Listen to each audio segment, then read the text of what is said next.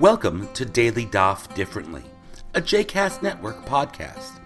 This daily podcast invites you to join us to study the daily Talmud page with a variety of liberal rabbis and teachers. For more information about Daily Daf Differently, please visit jcastnetwork.org/DDD. For more information about the other JCast Network podcasts and blogs, please visit jcastnetwork.org. Welcome to Daily Daf Differently. I'm Rabbi Isabel DeKoning, and today we are studying the 23rd daf of Masechet Pesachim. Our daf continues where the last one left off, working to pull together and clarify how we come to a prohibition on benefiting from chametz during Pesach. Specifically, we are continuing to clarify the shitot of Chizkiah and Rabbi Abahu, who differ as to whether the prohibition against benefit from chametz on Pesach can be deduced, as Chizkiah holds, from the prohibition on eating chametz presented in Shemot 13:3, which prohibits eating chametz in the passive voice, lo ye'achel chametz, chametz should not be eaten, or whether prohibitions of benefit in addition to prohibitions on eating, can only be deduced from biblical verses which prohibit eating in the active voice, which is what Rabbi Abahu holds, that it has to be in the active voice unless there's a specific exception made. And for the last few dapim, the Gemara has presented a number of other food items that were not permitted to eat, and asked how each shita reconciles the relative laws concerning benefit from these items.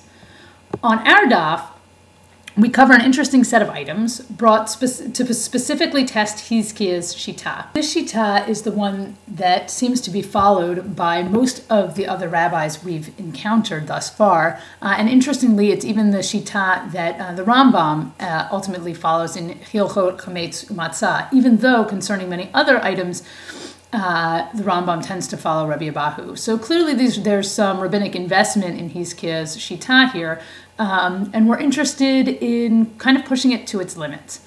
So on 23a, we see the arguments for Truma, Chadash, Shratzim, and great products, at least great products insofar as they concern a Nazirite.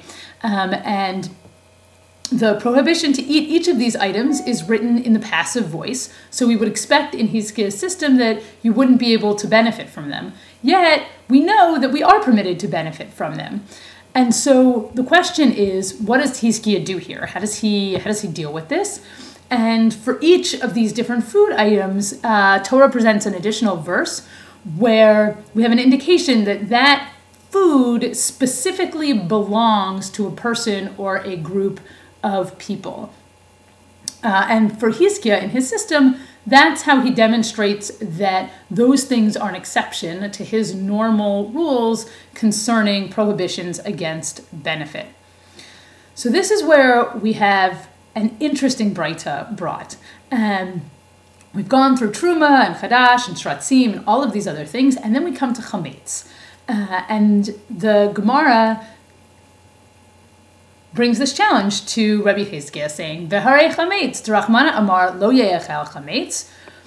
So, what about chametz? We have this, verse that we've been talking about a lot. Lo ye'achel chametz. Chametz should not be eaten. V'tanya, but we also have this breita. Rabbi Yossi Haglili omer tmei al atzmech. Haya chametz asur b'hana'ah kol shiv'ah. So Rabbi, in this breita, Rabbi Yossi Haglili says, wonder to yourself about chametz.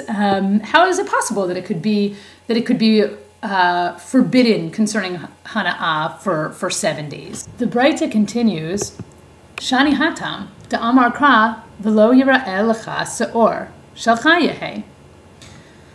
This situation is different, meaning this situation is an exception to the rule that anything written in the passive would have to also be prohibited from benefit, because the verse from Exodus says, "No leaven shall be seen to you in all of your territory," and that lecha means that it belongs to you, and at least according to Chizkiah's system, that would seem to indicate that chametz is an exception to the general rule that if something is prohibited from being eaten in the passive voice, it is also prohibited from benefit. Now, of course, we know that Hizkiah does in fact think that chametz is prohibited from benefit on Pesach.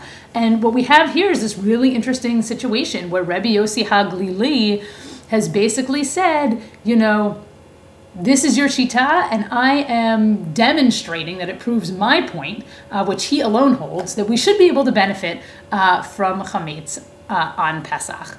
Now, like any good conversation in the Gemara, as it turns out, the lacha that's being used in that by Rabbi Yossi HaGlili to prove his point is used by the Rabbanan and by extension folks who follow Hizkiah's shita to prove something else. And thus, while Rabbi Yossi HaGlili may get to hold on to his shita and get to be the fervent single person who holds that we should be able to benefit from chametz on Pesach, Hizkiah's system, which we've at this point invested so much time in, and clearly so many people are supporting, also remains standing. What's interesting about the way that this happens, the way that we preserve both Rabbi Yossi HaGlili's ruling and reading of this verse in Shemot and the Rabbanan, and by extension Hizkiah's Shita's reading of this verse, is that we end up learning some interesting things about exactly how the prohibition on Hana'ah works, at least insofar as chametz on Pesach is concerned. So after the presentation of this Breita from Rabbi Yossi HaGlili, not surprisingly, the Gemara asks, V'Rabbanan, and the rabbis, what do they do with this verse that seemingly could bring down this shita that they've invested so much time in making sure that it works properly? And the answer, Shelcha ata ro'eh, aval ata ro'eh shel achirim v'shel gvoha. You can't see your chametz, you can't have any chametz, but you can be in the presence of chametz owned by other people and of the one Most High, God's chametz, if you will. So this teaches us something interesting about what our relationship to chametz might look like, at least in Hizkiah's system, which again seems to be the system that we follow most closely today. And it means that the prohibition on Hana'ah, and particularly this prohibition against seeing chametz, isn't that you can't see any at all. You just can't see what belongs to you. So if you have a kid who goes to public school, they don't need to be separated from their peers who aren't observing Pesach and who might have a peanut butter and jelly sandwich on a piece of wheat bread. Rather, the rabbis assume that we live lives where we're regularly interacting with people who would be able to have chametz on Pesach because they're not Jews. So, for example, if you own property and rent some of that property to non-Jewish tenants, they can have chametz on your property. You're not benefiting from that chametz just because you might be able to see it, at least insofar as the rabbis are concerned. And in fact, Rabbi Yossi HaGlili himself doesn't disagree about this. He doesn't think that you can't see any chametz. He just proves that we learn from a different place. So, in all, on this daf, we end up in a really interesting situation. We've preserved Hizkiah's system for proving that we're not allowed to benefit from chametz on Pesach, but we've also raised this really interesting minority opinion from Rabbi Yossi HaGlili. And Rabbi Yossi HaGlili is, in fact, someone who shows up not infrequently in the Gemara with minority opinions that really suggest to us that there's a lot more room within our textual tradition for variety in practice.